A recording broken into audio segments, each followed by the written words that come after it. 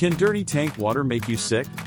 Rainwater collected in tanks can contain harmful contaminants from the environment and within the tank itself.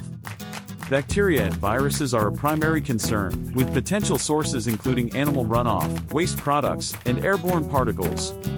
Heavy metals and chemicals such as lead, iron, and arsenic can also contaminate cisterns, coming from industrial sites, agricultural runoff, and even treated roofs. Regular maintenance, including cleaning and proper filtration, is necessary to remove sediment buildup and heavy metal/chemical contaminants and ensure safe consumption for humans and animals.